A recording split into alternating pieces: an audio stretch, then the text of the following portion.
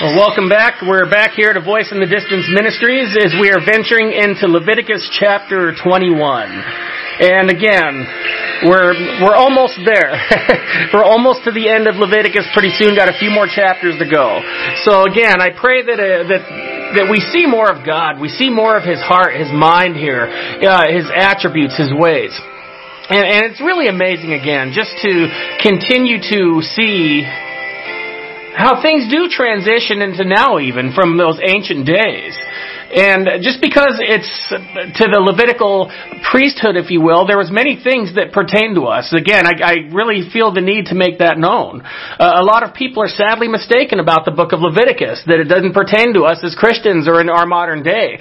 And as I like to mention, that some of it does, a lot of it does, more so than we know. But again, we're looking at the Word of God, the mind of God, and we want to know what he does, this fascination of him is what's most important. And we become very fascinated with other people. We know everything about them. We know every stat of our favorite athlete. We know every song of our favorite musician, and yet we don't really know God as well, and yet He's the one who should get most of the attention. And so, God help us, right? God help us to seek Him more and more. And right now we're going to be looking at on the instructions of certain things of what the priests were to be and what they were to do. God had a specific instruction and a way for them to be doing what they did, and it was really quite interesting. Again, not what we do here, but certain things still within rabbinical rabbis and so on and so forth in Israel. They might practice some of this stuff, and so let's follow along and see what God says to us today in Leviticus chapter 21. Now I'm going to start us off in verse 1 through 4, and it says, "And the Lord said to Moses, Speak to the priests, the sons of Aaron, and say to them, None shall defile himself for the dead among his people, except for his relatives who are nearest to him, his mother, his father, his son, his daughter, and his brother. Also his virgin sister who is near to him, who has had no husband, for her he may defile himself. Otherwise he shall not defile himself, being a chief man among his people, to profane himself." So, defiling himself, it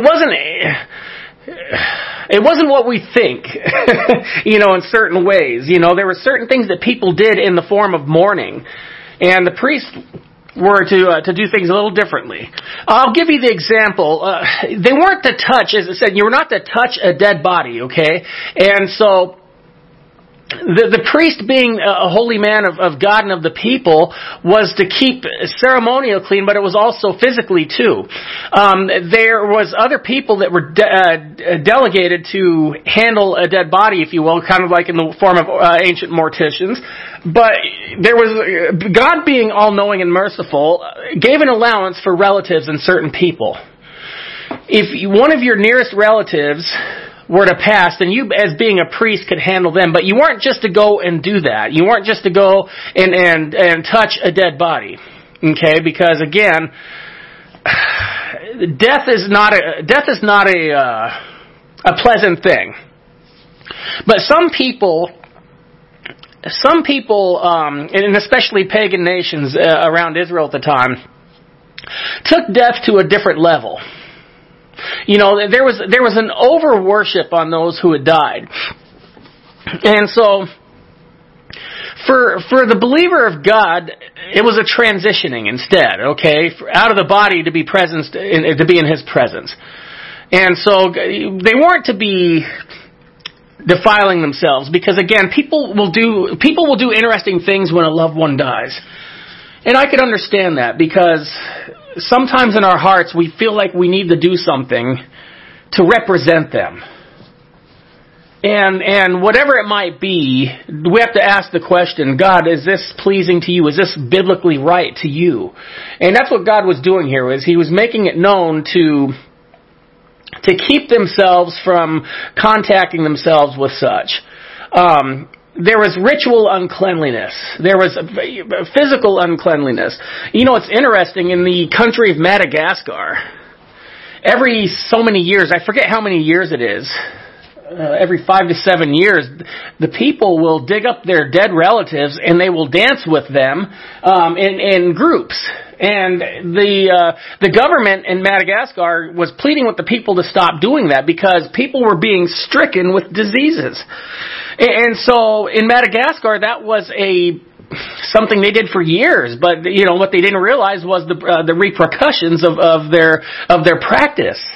And so when people were getting deathly ill and killed due to some of the things that were going on, the government had to step in. Well, that's what God was doing first and foremost here, was stepping in to implement these things, and so God, again, knowing all things, but also being merciful in those things that we don't always see. Now he goes on to something a little different. Leviticus has a little bit of bam, bam, bam, right? What I like to call this choppy instruction, if you will. He goes from one thing, after doing this, now when you pertain to this, you are not to do this, or you are to do this. And check this out. He says in verse 6, it says, they shall be holy to their God and not profane the name of their God, for they offer the offerings of the Lord made by fire and the bread of their God, therefore they shall be holy. They shall not take a wife who is a harlot or a defiled woman, nor shall they take a woman divorced from her husband, for the priest is holy to his God. Therefore ye shall consecrate him, for he offers the bread of your God. He shall be holy to you, for I, the Lord, who sanctify you, am holy.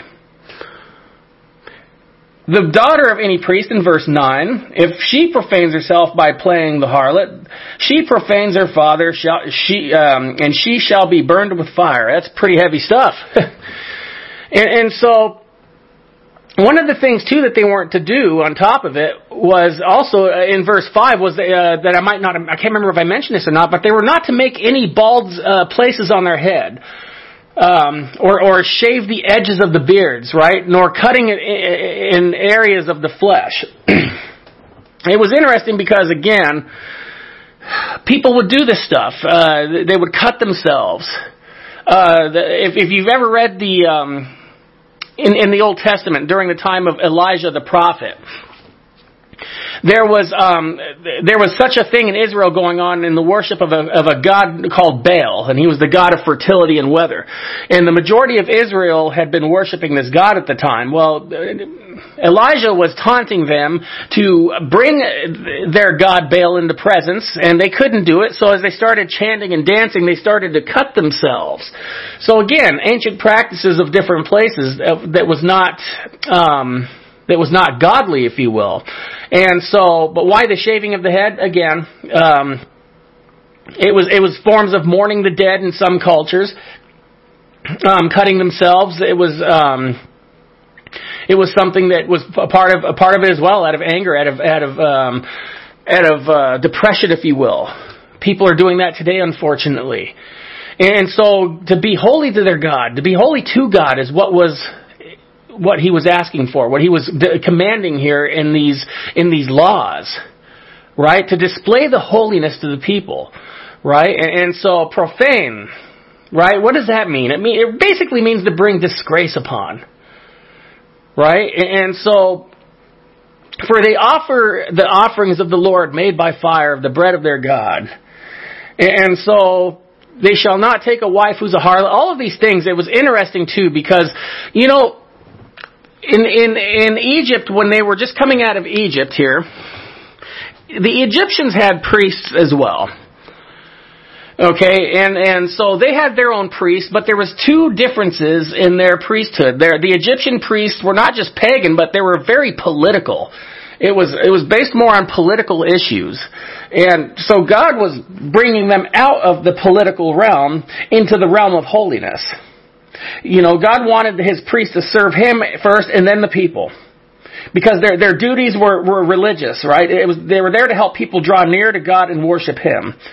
Versus those who used their position to gain power because they were not allowed to own land, okay, or take money from anyone.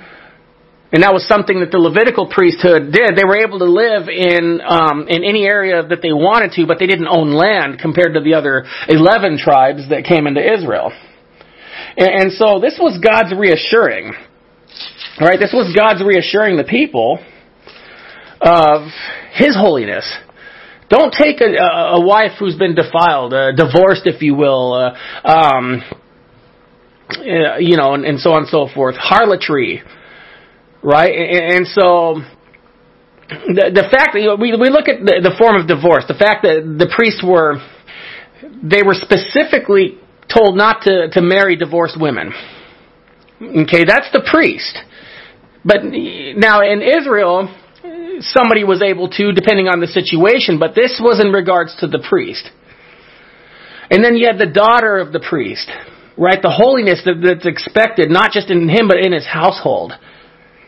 You know, in the book of 1 Timothy and the pastoral epistles and Titus, you know, some of the rules of ministry leadership was based on that of the household. How is your household living? Are they following God?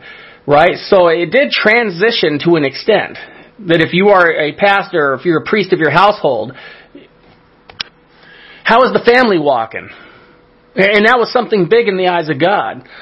And so even the family, the daughters, you know, had to be walking in the laws and in the ways, right? Because it reflected their father, who was an ordained by God priest at the time. And so, if you couldn't maintain the household, how were you able to maintain all the people of Israel? You know, you had 2 million people in your midst and only so many priests. So they really had their work cut out for them. So what God gives here is the blueprint. It is a blueprint here of how to walk in the ways of God. So who is the high priest? Let's take a look here in verse 10 to 15. He who is the high priest among his brethren, on whose head the anointing oil was poured, and who is consecrated to wear the garments, shall not uncover his head nor tear his clothes. Nor shall he go near any dead body, nor defile himself for his father or his mother. Nor shall he go out of the sanctuary, nor profane the sanctuary of his God, for the consecration of the anointing oil of his God is upon him. I am the Lord. And he shall take a wife in her virginity, a widow or a divorced woman, or a defiled woman, or a harlot. These he shall not marry, but he shall take a virgin of his own people as a wife. Nor shall he profane his posterity among his people, for I, the Lord, sanctify him. Who is the high priest among his brethren, right? And again, it was a special responsibility. It was such a great honor to be in that. You know, if you are a pastor, if you're a leader, an elder, whatever you are, you know, we still need to maintain the holiness. Now, we may not practice these. We anoint people, okay? We have certain churches use the aspects of the garments and whatever have you. But again, it's about holiness. Now, he said here, talked about shall not uncover his head nor tear his clothes. Again, common priests were commanded not to defile themselves for the dead. But the exception was made for the close relatives. You know, that would be kind of hard. God knows our hearts. He gave us our hearts. And so He allows us to do that for our closest relatives. God is good. Right? And so doing all of that, uncovering of the head, tearing of the clothes, was again, it was just something that was done in that aspect. It was a form of uncontrollable sadness in the morning. One of the things they would do is they would tear their clothes and they would put on sackcloth and put ashes on their head in the form of defeat, if you will. In the form of that mourning. And so it was a very interesting thing for God to allow here.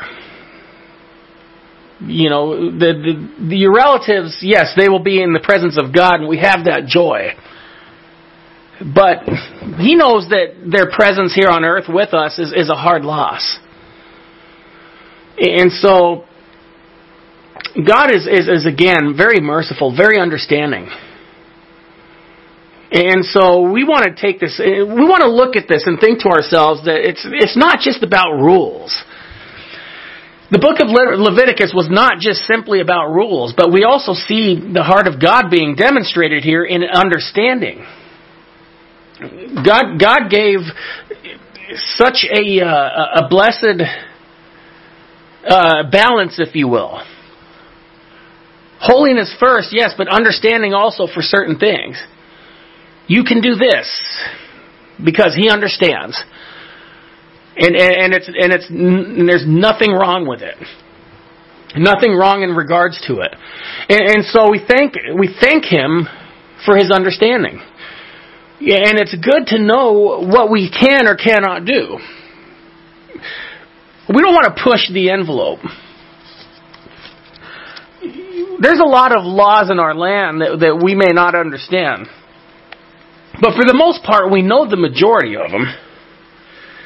And so, how much more important to really know what it is that God wants us to do or not want us to do? He is very merciful, but He's also just. And so we want to make sure that as we take the laws seriously, most of us do, not all of us do. There's a lot of law breaking going on in society, but if a lot of these laws that we are doing and breaking in society were generated from God. The laws that we are breaking today in our society, God created back in this day. We just continued in it. He's the founder. He's the builder of what it is we've been following. Now, some men have created some other aspects and changed some things around. Not all of them for the better, if you will, depending on their belief and what they think is right or wrong. And God will deal with that. But again, the majority of laws that we've known for all these years were from right there from the mouth of God. His creation, His heart, His mind created this for our good and for us to move around society without harming one another and offending Him. So again, some of this is ceremonial, if you will, but some of it's also in good standing for us to remember as well, that we want to make sure that we're not breaking some of this stuff. We don't go around touching dead bodies by any means, that have been sitting there for a time, without the proper precaution. And that's something that God also implemented, these things. He gave us the precautions and the rules of things from a medical standpoint, from a ritualistic standpoint as well, but also for the sake of our well-being. So thank you, Lord. Thank you, Lord, for your word. And I say the book of Leviticus, again, was is a very important book. And we don't even realize what comes from it at times. We're seeing it's all about, the book of Leviticus, again, is all about holiness unto God. That's really what it comes down to. People might think that, I'm not a pastor, I'm not a priest, I'm not a leader, so why should I read this? You are a leader in your home. You're the priest of your home. You're the leader of your home. And so we want to remember that we are called at times too when we didn't expect it. We didn't expect it at times, and we were called into that priesthood. The Levites were not expecting to be a holy priesthood, but they were called. So now the instructions are given. Check it out, 16 to 24. And the Lord spoke to Moses, saying, Speak to Aaron, saying, No man of your descendants in succeeding generations who has any defect may approach to offer the bread of his God. For any man who has a defect shall not approach a man blind or lame, who has a marred face or a limb too long, a man who has a broken foot or a broken hand, or is hunchback or a dwarf, or a man who has a defect in his eye, or eczema, or scab, or is a eunuch. No man of the descendants of Aaron, the priest, who has a defect, shall come near to offer the offerings made by fire to the Lord. He has defect. He shall not come near to offer the bread of his God. He may eat the bread of his God, both the most holy and the holy. Only he shall not go near the veil or approach the altar, because he has a defect, lest he profane my sanctuaries, for I, the Lord, sanctify them. And Moses told it to Aaron and his sons and all the children of Israel. A lot of this has stumped people. People have said, well, look at that. God is discriminating, is in the form of physically discriminating. Not at all. See, animals that had defects in them were not acceptable for sacrifice. right? Because they didn't represent the holy nature of God in His design, if you want to look at it that way, right? The animal had to be without blemish in order to be brought in order for the sacrifice. So when we give our best, or whatever it is, our time, our talent, and what they call it, our time, talent, and treasures, then this was what it was done back then. This is how it was done. But why the defects in the priest? Why was that? See, you got to understand. If they couldn't see, if they had a problem with their eyes, if they were hunchbacked, if they had issues, they couldn't perform certain things because the priest had to inspect everything to make sure there wasn't any flaws. So if there's visual effects, they couldn't do it. They also had to handle large forms of cattle at times in the form of the sacrifice. So people who have been dwarfed, if you will, did not have the physical ability to handle such things, or hunchbacked, were not able to handle such things. So, but here's the thing. Here's the kicker. If God, God never showed any form of disdain or any form of prejudice towards the handicapped priests. They were protected, right? They were supported with the food from the sacrifices. Never were they abandoned. They still performed other essential services within the tabernacle, but they couldn't perform these particular ones because there was just an inability due to the handicap. It's kind of like being in the fire department. If you want to be a fireman, you have to have, or a police officer, you have to have certain attributes in order to get that job. A fireman has to be able to carry at least a 200-pound person, I guess, in part of their training. Now, there's people that can't lift and do that. But there's other things they can do. There's other things they could do in the form of the work, but there are positions that could not. And so the biggest part here was again mostly of the holiness factor. He could not go near the veil. The veil was that section that separated in the back of the tabernacle where the priest would go once a year. And if there was any form of uncleanliness within the priest would go back there and would fall to his death. If the priest went back there willfully knowing that there was a defilement in him. So again, there was aspects involved here on what God needed and what God wanted. And then he brought up the bread, right? There was the showbread that they had that was brought out every day. A certain amount of loaves on the front there of the tabernacle that was brought there every day, but it was eaten by the priest at the end of the day. And then the fresh loaves would be put out, and it would be the same thing. The bread would be eaten by the end of the day. But again, it was delegated to certain people. Delegated and dedicated. It's something I like to kind of put together. Delegated and dedicated. And so we looked at 12 physical abnormalities, if you will. And so these were just things that affected. I mean, the number 12 is a number that represents divine leadership. And so it's interesting how there was 12 defects.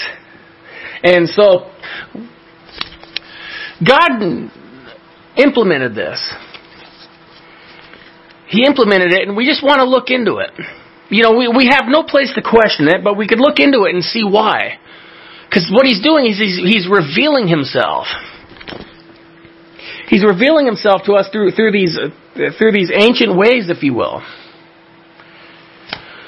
And we see more and more. I see more and more as I've studied these books that a lot of people don't want to read. That's why I want to teach them again, because there's more than meets the eye here.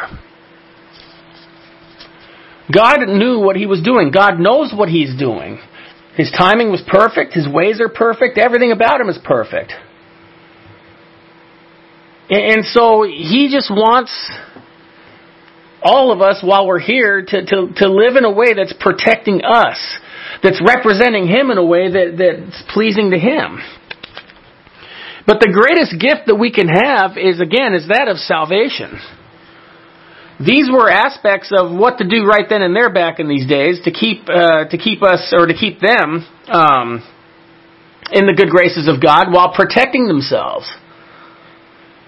But now there's a way. There was a different way that came about, and that of Christ Jesus, who came and died once and for all for the sins of the world. No more of these sacrifices were being had. And so when he did that, he gave us a passage to heaven. But that passage didn't just come by him just dying on the cross. There had to be a belief in him and an accepting of him. Are you wanting to be with Christ? Do you want to be with God? Do you want him as your Lord and Savior? That was what was brought to the table here. Leviticus was, over time, was transitioning into what we see now. The sacrifice done once and for all. And it was a perfect sacrifice. God was the priest that sent him down. God was the priest that sent him down and approved him as a perfect sacrifice. And said, this is my only begotten Son. And he died for the world, right? He died for the world. John 3:16. For God so loved the world that he gave his only begotten Son. And so, over the years, he's revealed himself through the Word. So that people from wherever can know him, can receive him, and be a part of him. The Bible was not written just for a good read or for a decoration item on the bookshelf. It's the book that changes lives and that brings people into salvation. And on that same note, it keeps us right by him and right by others if we follow what it says. But if you invite him in, if you bring him into your life and allow the Holy Spirit to dwell in you, you now have become a resource because God is the source. God is the source that